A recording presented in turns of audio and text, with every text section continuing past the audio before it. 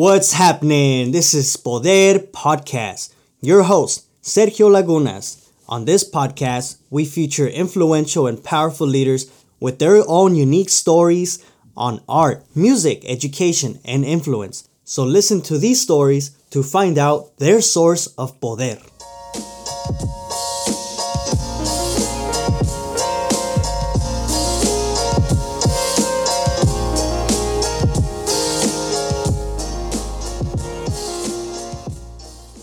What's happening? It's another episode of Poder Podcast. With us today, very special guest, all the way from the Bronx, originally from Chicago.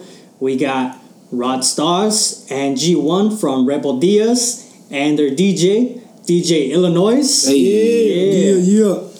Tell us, guys, where do y'all come from? Like, what is your origins? What is something you like to share with people? Pieces, Rod Stars.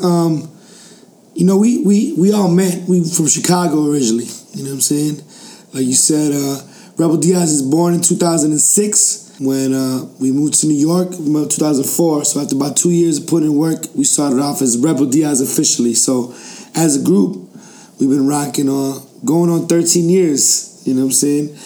Me and my brother, G1 is my brother, right? So we fam. We've been doing music since we was kids. I got into hip-hop to breakdancing. G started making beats. And DJ Illinois, I grew up with. So that's like, the homie from back in the day, from high school era, So it's Rebel Diaz is definitely, I feel like, that we represent family. We represent community. And we definitely represent resistance. You know what I'm saying? Me and my brother G, we're originally from Chile. Our families are from Chile.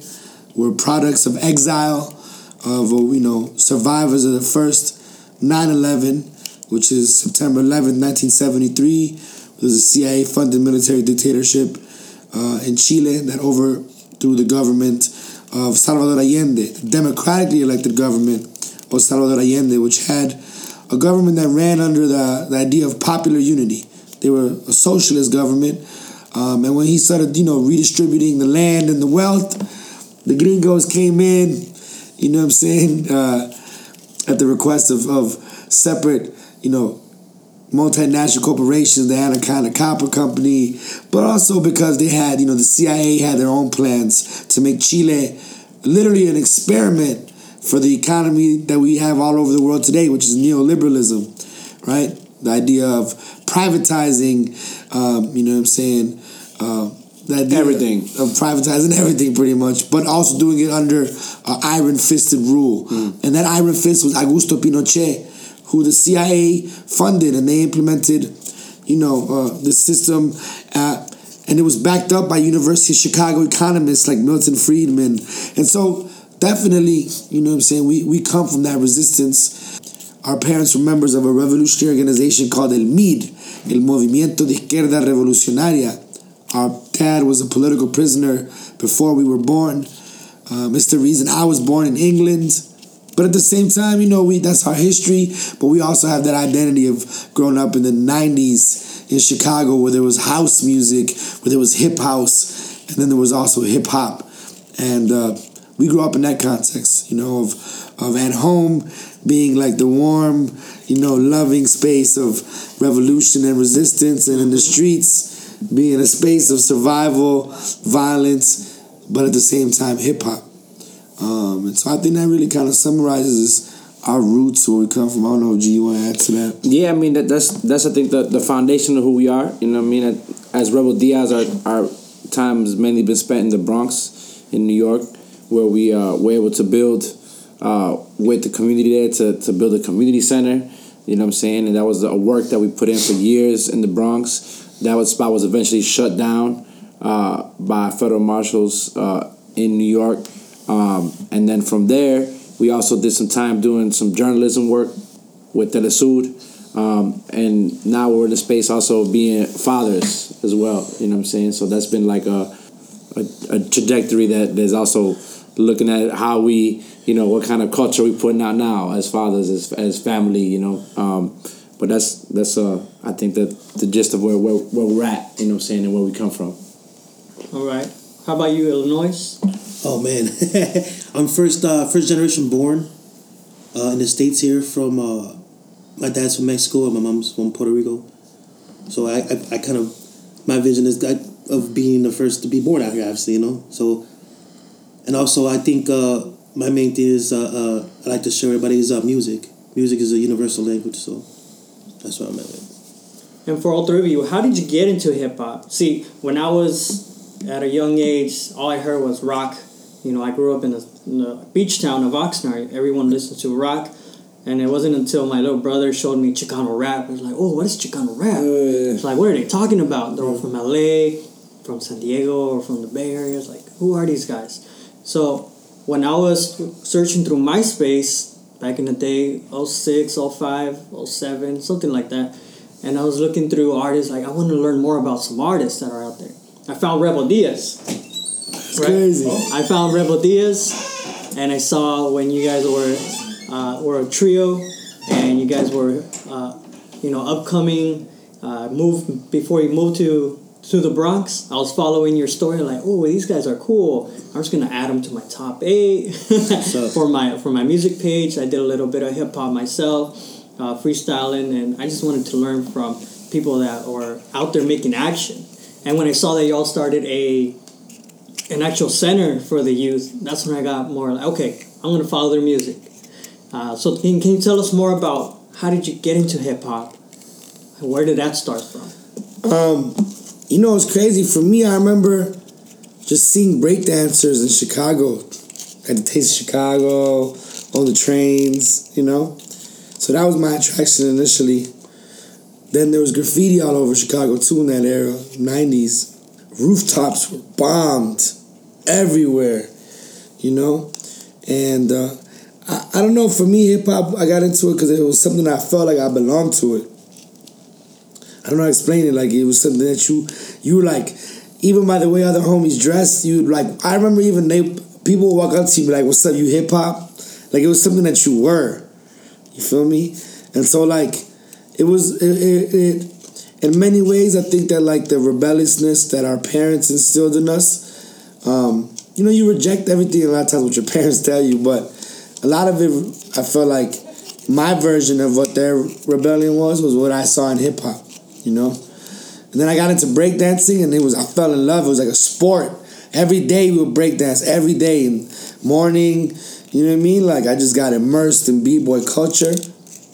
And it's bugged out, because now that I'm older, I look back, and it's like, there's nothing more organic and organizing than, like, b-boys that, we had practice. There was discipline involved, dedication, almost a militancy in a sense of like, yo, I'll be there every day at 4 p.m.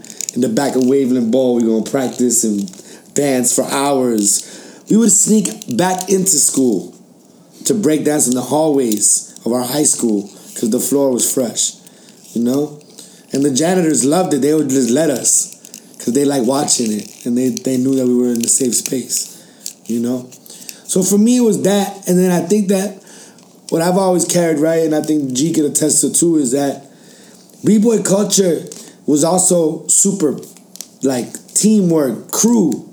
You know what I'm saying? Like, and so I think that, like, even Rebel Diaz, we've always carried ourselves as a crew still to this day. And we're 3 of us, but when we had our collective space, we were like 25 deep.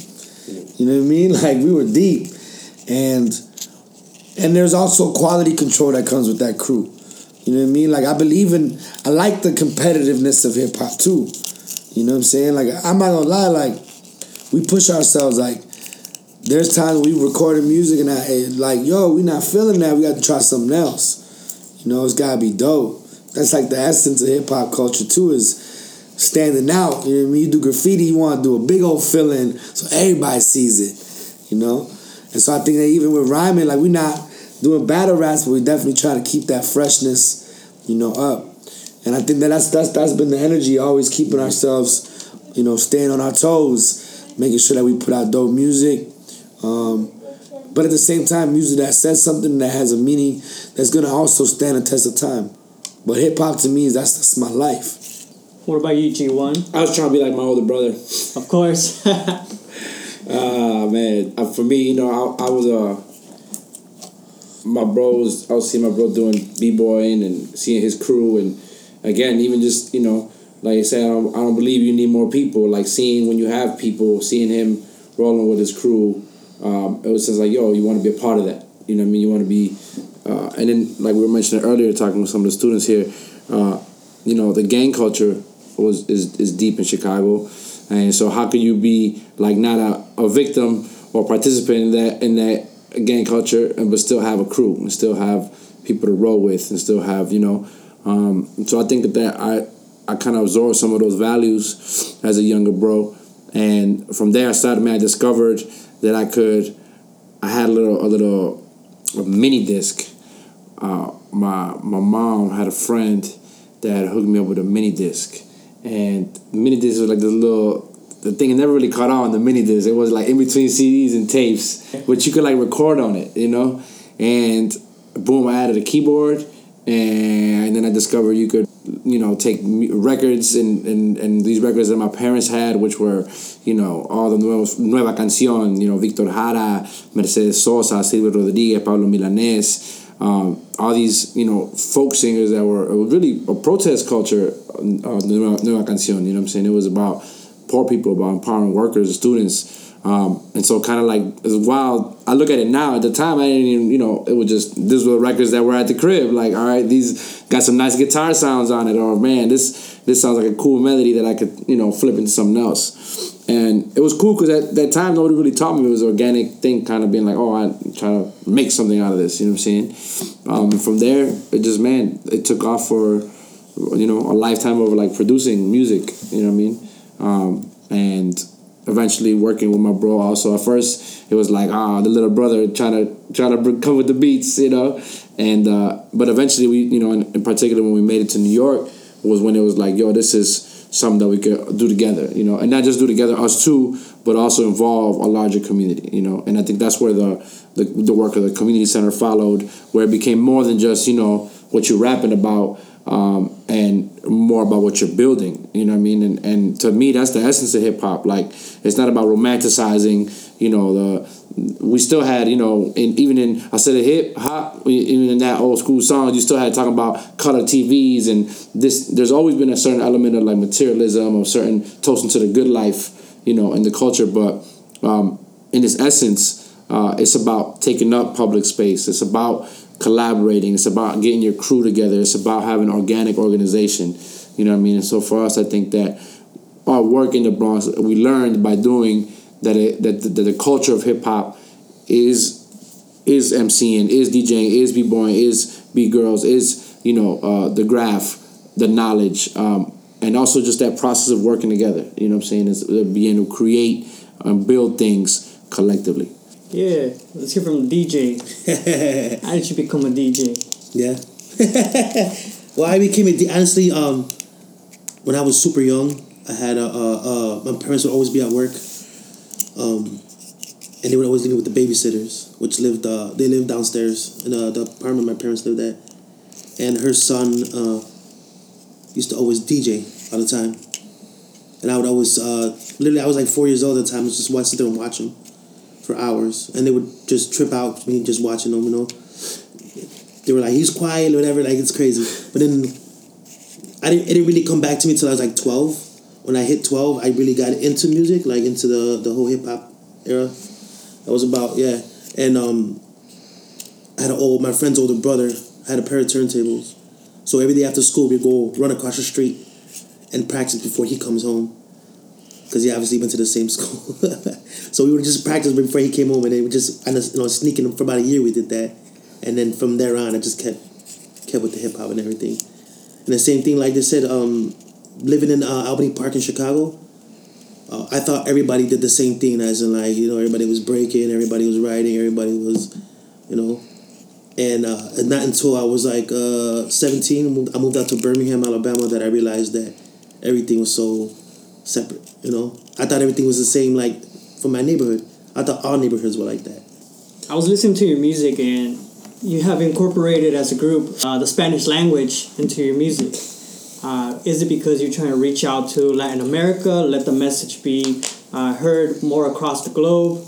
What is your messaging with, and how did you incorporate the inclusiveness of the language el lenguaje de español. Whenever I would try to talk to my bro in English at the crib, mi mamá decía, en inglés no entiendo, me están pelando, like, what y'all try to roast on me in English or something, you know, telling us in Spanish, like, and so I think that, and it's funny now because I have a 2.5-year-old daughter that I'm like, I remember I have that voice in my head, like the, you know, háblame en español, you know, and I'm trying to raise her first to speak Spanish, you know what I'm saying? She's going to learn English in the world eventually.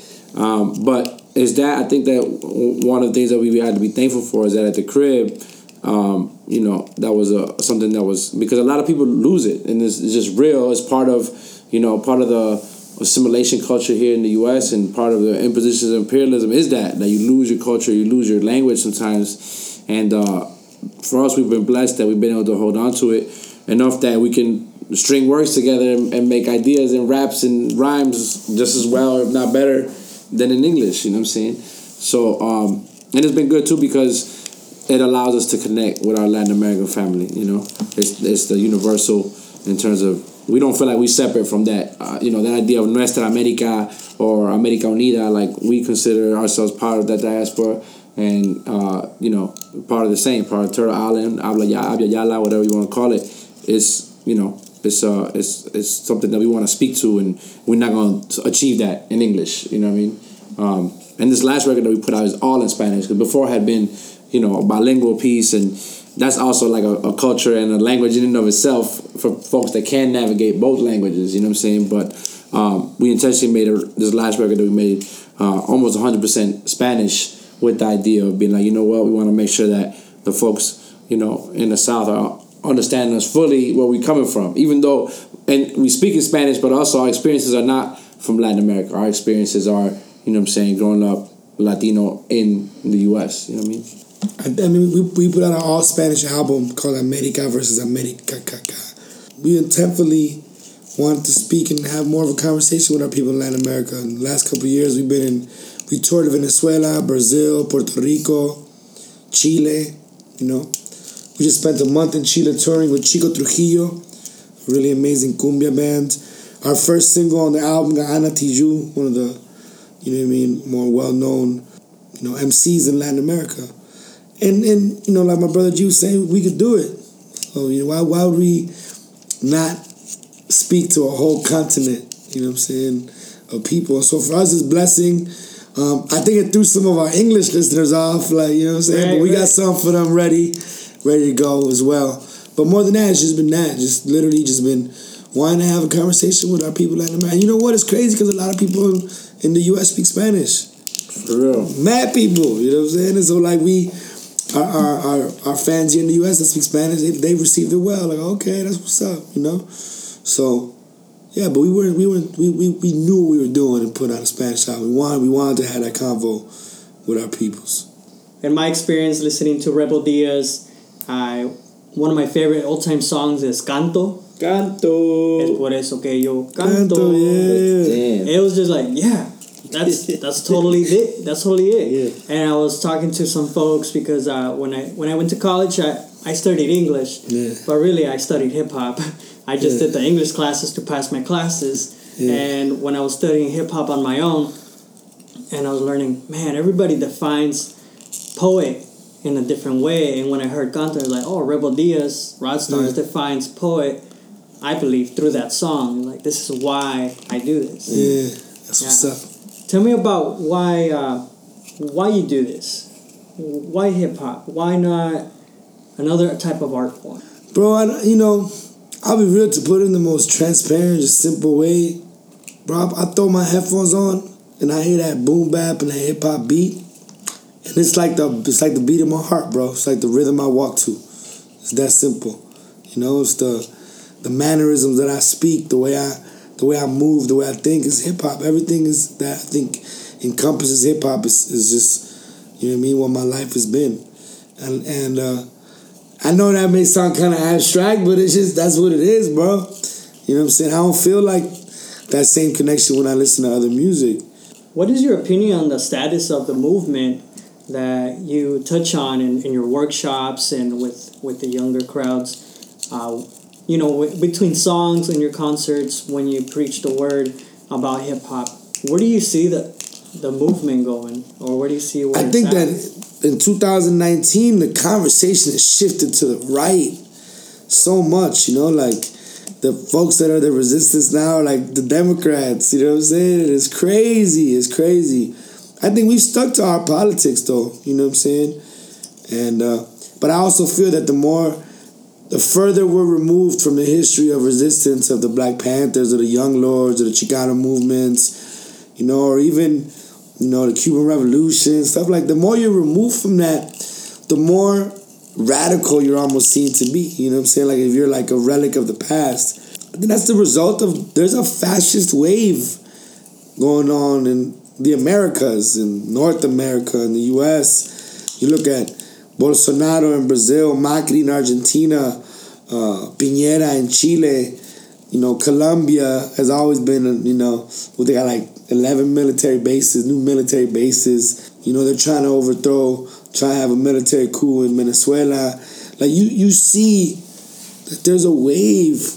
And I think that people have been silenced just so much. Like, bro, I think about it, like in 2006, and I'm sure you remember, there was historic immigrant mobilizations in this country. Yep. Million people in LA, 500,000 in New York, 500,000 in Chicago, 13 years ago.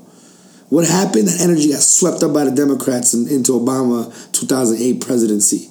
You know what I'm saying? And so I say that because, 2014, the Ferguson Rebellion, Baltimore Uprising, 2014. What was the result of that? A Donald Trump presidency, and that's what we're living now. We're living historic moments, B.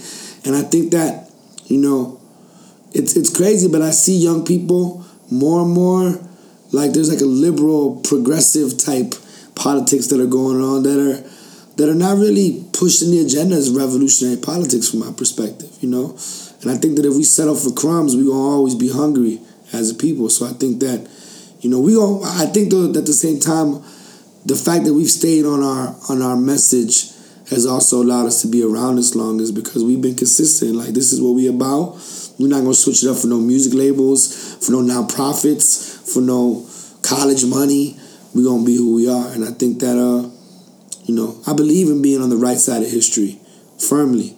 I feel like we got to get off of academia and words and analysis, because it leads to paralysis. There's a lack of action going down sometimes where we just keep doing the same thing over and over again. We're going to the protest. There's somebody else getting killed by the police. Another hashtag. And I think that it starts with being able to start building, even if it's building a little smaller and taking a little bit more time. You know what I mean? I think that even though we are in a race against climate change and all these, kind of apocalyptic things that come up, at the same time, we also have to understand that building trust, building organization takes time, you know what I'm saying? And we need to start building those coalitions, you know what I mean? Because identity is important, who we are as individuals, in our history, and being rooted in that. But at the same time, if we don't start to make those bridges and connect, we're not going to ever defeat the oppressor, because the oppressor is not just going to give it up because of a moral, a moral conundrum they may have. There is no morality in it. And so I think that also as we will progress within our politics, we realize that there is a certain level where, the oppressor is not going to give it up just like that. And so we need to stop appealing to their morality and understand that we have to start building alternatives from the smallest institutions to, the basic needs of our survival, our housing, our food, and what social and community and family networks help us survive. Yeah, I feel like you all are very passionate about what you do. And I feel it in the music, and I hear it in your words and your lyrics. When it comes down to it, in this podcast, I always have to ask, what is your source of poder? Where does that inspiration come from? What moves you? What's bugged out is I used to always answer that question, and I still feel that firmly. I feel like I walk with my ancestors. I stand on the shoulders of all of the desaparecidos, in Chile. I carry that history on my shoulders, I feel. I stand on their shoulders, but I also carry it. But it's bugged out. For the last 4 years, I've been a father to an amazing 4-year-old, and I feel like, he's also my source of poder now because he's the future. You know what I mean? So I feel like it's bugged out because for years my source of poder was the past, and I feel like now my source of poder is the past and the future. And I also think it's kind of bugged out, but I also think it's important to see the poder that you have, you know, within yourself. You know what I mean? And I say that in the sense of like, we all survivors, bro, of different types of trauma. You know what I mean? Whether it's political, whether it's beef in the streets, whether it's, you know, and I think that, you know, there's a certain drive that comes from living oppression that makes us rich. You know what I mean? We're poor as far as our class, but we're rich as far as our history. You know what I mean? And that, to me, all that together encompasses power. That's poder, you know? And I also believe in my community. You know, I believe in the idea that poder isn't something solely individual. Poder is something that's poder popular. You know what I'm saying? That's people power. You know what I'm saying? And I think that that's the ultimate goal, is for that poder to be distributed amongst the masses. You know, the goal should never be to reach poder as an individual. The goal is to have community power, poder popular.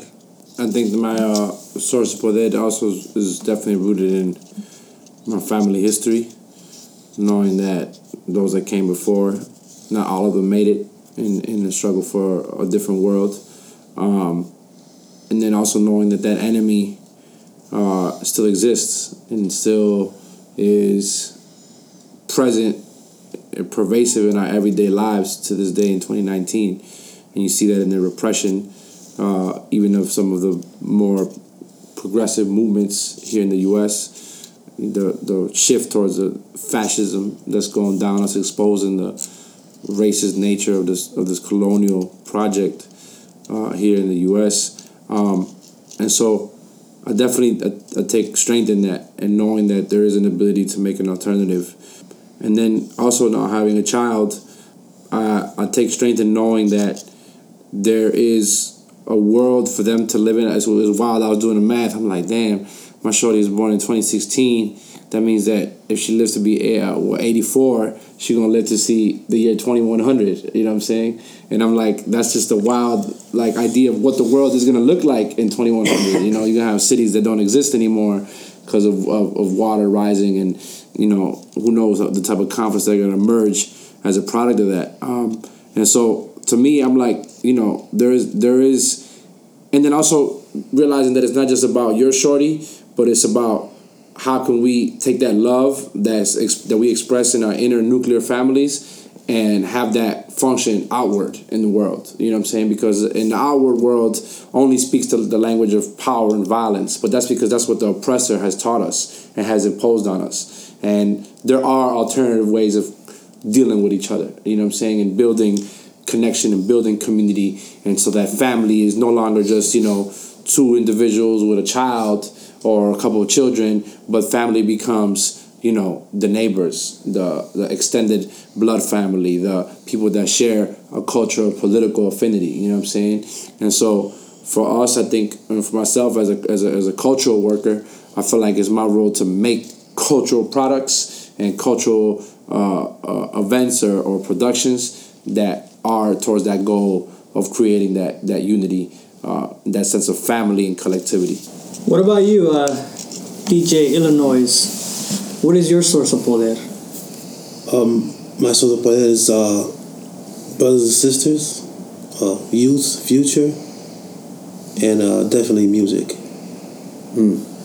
All that is, I mean, there's a connection between all of them, you know.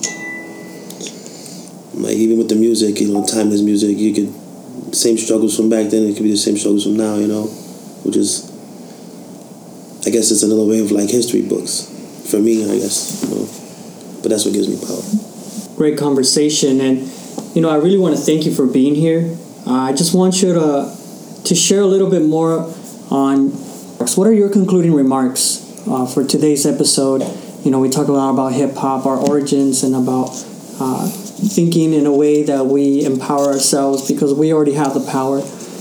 But what do you want to leave our listeners with? Big words and lofty ideas are no match for our everyday human interactions. And so we just came off of being here in school at a university where a lot of students are being, for the first time, fully immersed in the language of social justice, or at least in the academic sense of it.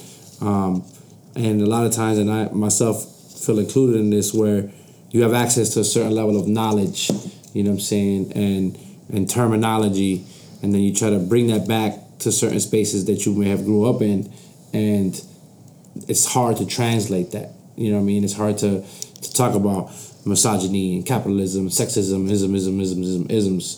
But those terms are more fully understood when they're practiced. You know what I'm saying? And which point it's not necessarily about whatever word you're using, but it's about having an all-encompassing way of relationships amongst ourselves that is reflective of an alternative culture, a culture where we respect women, a culture where we value music, art, contributions to social movements as integral, you know what I'm saying, to those movements, a place where we have respect for our neighbors and our families, you know what I'm saying? And I think that, again, that's done through our everyday practices, how we treat people at the store, how we, you know what I'm saying, deal with a waitress or a cashier, or, you know what I'm saying, all of that. You know what I mean? I think it's about acknowledging that universality of working people and the fact that we all struggling to make it day to day, whether we have the language or to deconstruct capitalism, imperialism or not. You know what I'm saying? We still in that same struggle.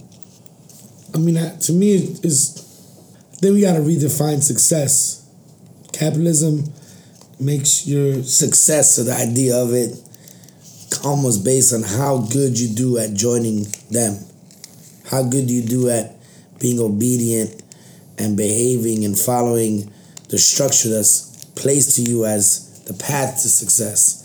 You know what I'm saying? And I think that if we're not talking about success as community success, you know, we're falling into the trap of capitalism, which is, you know, I'm going to do it because I got skills and I got drive and I got hustle and, you know.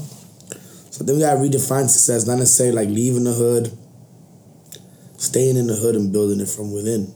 That's real success.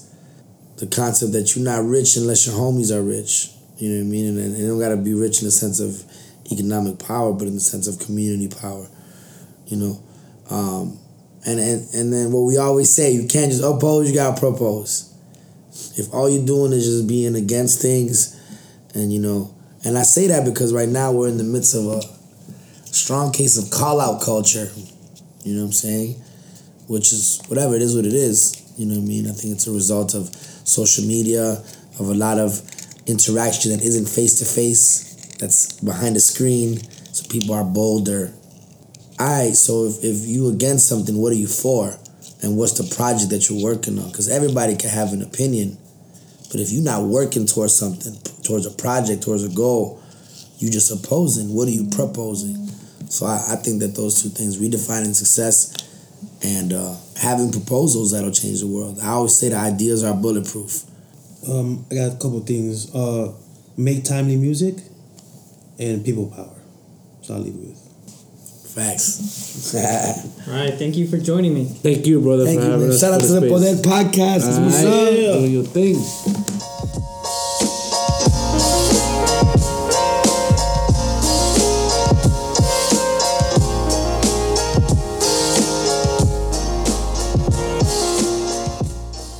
Thank you for listening to Poder Podcast, the podcast con poder. I am your host, Sergio Lagunas. Music is produced by Brian Navarrete. Please follow us on all social media channels, including Instagram, Facebook, and Twitter. You can listen to us on Spotify, and you can subscribe to our podcast on Apple Podcasts. Until next time, this is Poder Podcast.